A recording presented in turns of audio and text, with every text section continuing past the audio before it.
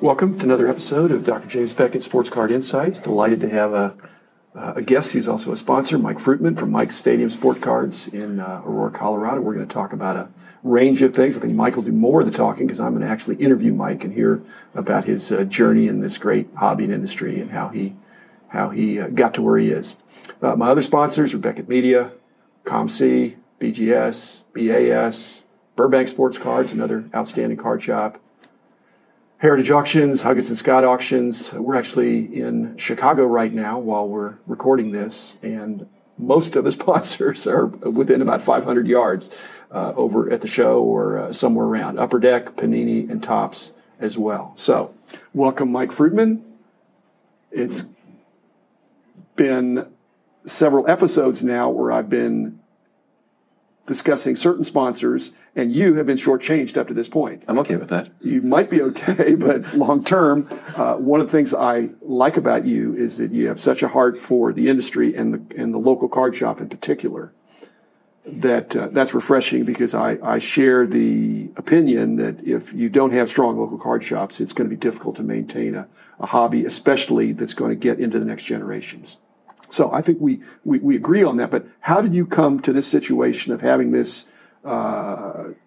your store up in Colorado? How did you get involved in the hobby? Were you a collector as a kid? Give us a little bit of background. Well, like many people in this world, Pete Rose either ruined or saved my life. I haven't figured that out yet. So you're a gambler. Well, yes, not related, but yes. Whenever this event, but you bet on your own team. Yes, I do. Yeah, they like me in Vegas. I have a host. So at a young age, my parents brought me to the Skipper Chuck show, which is the South Florida, Miami version of the Bozo the Clown show. And on the way out, I don't know if they just happened to pick up their own or whether Topps was really way ahead of the game, but I got my goodie bag included a pack of 1978 Topps baseball. And growing up in Miami, we really didn't have local teams. We had the Orioles for spring training, Yankees were up in Tampa. But I developed the first World Series I watched was Yankees Reds. So in my first pack, I opened it up and I got a Pete Rose card where he's sitting on the bench and a piece of gum. And I was probably destined to cure diseases, make major legal impacts, resolve worldwide matters. And Pete Rose derailed all those plans because after that point, I started crossing roads I may or may not have supposed to have been crossing with money that may or may not have been mine in pursuit of sports cards at the 7-Eleven or the magazine store because there weren't card shops in Miami. I guess there still aren't, unfortunately. But so you were an aggressive collector as a young person. Oh yeah, I wrote on checklists. I did horrible things. I still remember having the boxes. I would keep the cards in the boxes because I couldn't get a shoebox or the original box. And my luck with girls wasn't very good, so that allowed me to focus more of my monies throughout middle school and certainly high school on card matters. Took a few years off. I found myself in Boulder, and Bob Givens had a store in Table Mesa just outside of Boulder, and I just happened to walk into it, and the guy was throwing a party. He was Alan Nars before there was an Alan Nars, and it was an incredible experience. There were so many people hanging out, and it was just card bedlam. And I was like, this is incredible. And I was looking in the showcases, and I have that card, and I have that $50 card. And wow, cards are also worth money in addition to being cool. When you walked in there, was this after the influence of Alan Nars? Had he been to one of Alan's top seminars? Oh, geez, no, this was like Or is it too early for that? 1988. So I don't think Alan was on the road by that point. I didn't know what an Alan Nars was. Yeah. Well, he's a phenomenon. Yes, he's a tidal wave. He's a tsunami, yeah. But your store, do you try to borrow liberally from Alan's successes, which he willingly shares? Do you have some of that same enthusiasm? In 95, after I had the shop for a few years and really didn't know what I was doing aside from buy, sell, next, Topps had a 2-day convention, and it was Bill Tucker and Ed Camp. At Camp, yeah. And they had the lead one day, and the first day Rob Veers was presenting, and the next day there was a guy named Alan Nars, and tons of Q&A presentation, lots of slides. And the first day I left there thinking, wow, I'm going to organize every single one of my cards. They will be in a database, and I will have them online, and I will be rich like this guy over here. And the next day it was more Q&A, more slides, and then there was this Yahoo named Nars who, with his horn and everything else, got the room swept up into a frenzy. There was probably 60, 70 card shop guys, all the Denver guys, and a lot of people came in. And here's this guy whipping this room up into a frenzy. And I'm like, what is going on? We are jaded, and here we are, like young at the top of our lungs. I've got somebody with 328 home runs. I want to win this prize. So that I was like, okay, so do I want to be the organized guy or the party guy? And I went for the party route. Well, to what extent? I mean, it's not an either or, is it? I mean, to what extent? We'll get more into your card shop and your card shop philosophies maybe in another episode. But since you've had the card shop, did that curtail your collecting, or did it refocus your collecting into more memorabilia or What happened to the collecting bug when you had a store? Because some people have to put that on the shelf or on the side. So I got out of college in 1992, and I started working at a card shop. And it was one of those Victor Kiam things where I liked it so much I bought it. And sorry, like you're gonna get the Victor Kiam thing in like 2 other people. Yeah, okay. So I bought it, and the first thing I did after filling up every case, and I had one spot left, and I found a 25-cent Lawrence Taylor Pro Set card because by God, I paid for every square inch of that place, and I was gonna have a card every square inch. Somebody brought in a Joe Montana rookie card, and this was December of '92, and he ruled the school. Yep. So I wanted to have a good card store, and a good card store has good cards. So here it is, right before Christmas. I buy this card, I put it in my showcase, and I started turning down offers for it because I wanted my store to have that card. Yeah. I'm a better store. So what, you don't want to sell it? No, I want to have a good card store. Whatever, man, you can keep your card, it's fine. And I turned down probably 3, 4, 5 people who were regulars who I knew because I didn't just open the store. Fortunately, I knew them because the next week somebody brought in a second Joe Montana rookie. And then I have 2, which is 2 more than I need. Okay. So it's the Scarface don't get high on your own supply thing.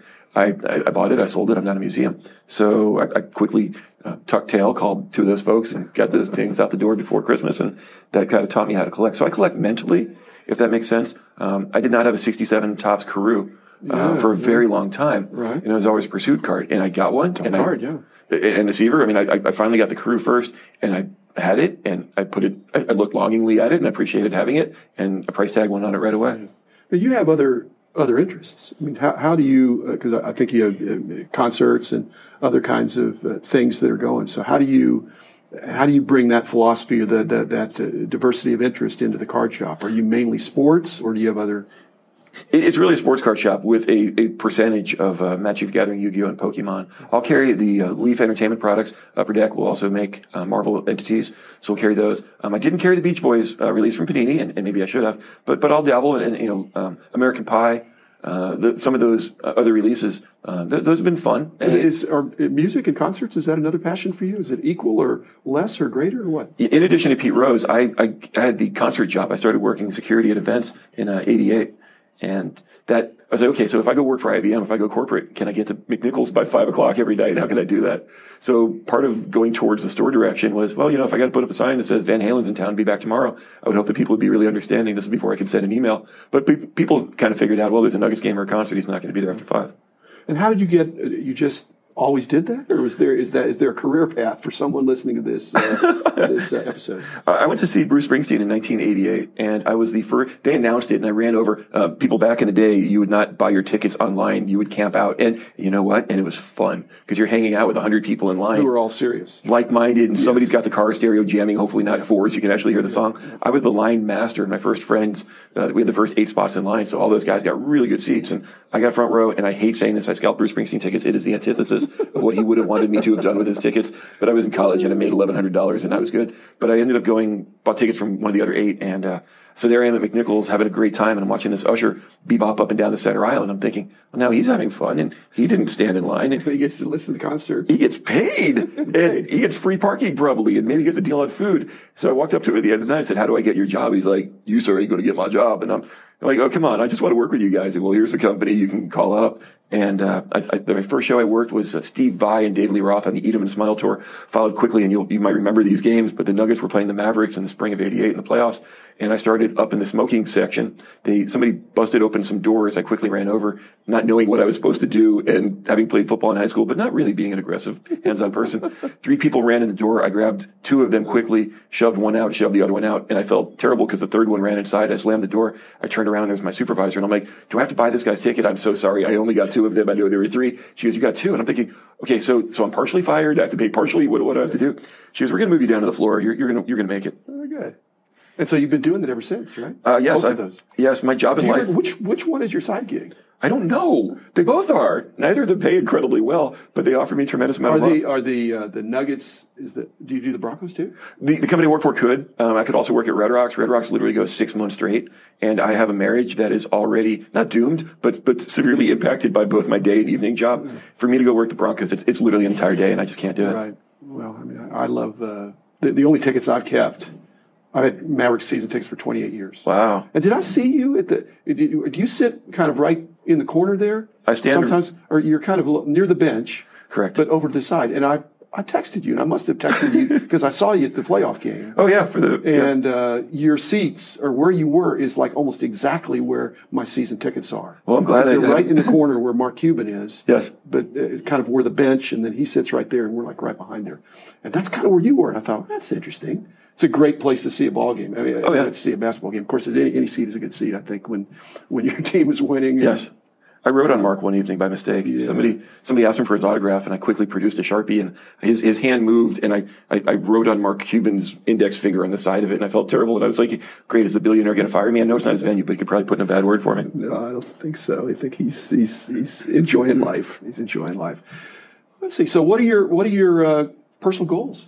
I mean, are you living your best life right now, and you just want to keep going, or is there anything that you haven't done that you want to do, especially for our listeners with respect to this hobby, this industry? Well, ironically enough, I mean, here we are at the National, and I keep telling people this, and nobody believes me. This is the first National I've ever attended, which is great because people go, "No, I remember we did something," and I'm like, "What did we do in Atlantic City? Please tell me more." I would Cleveland, yes.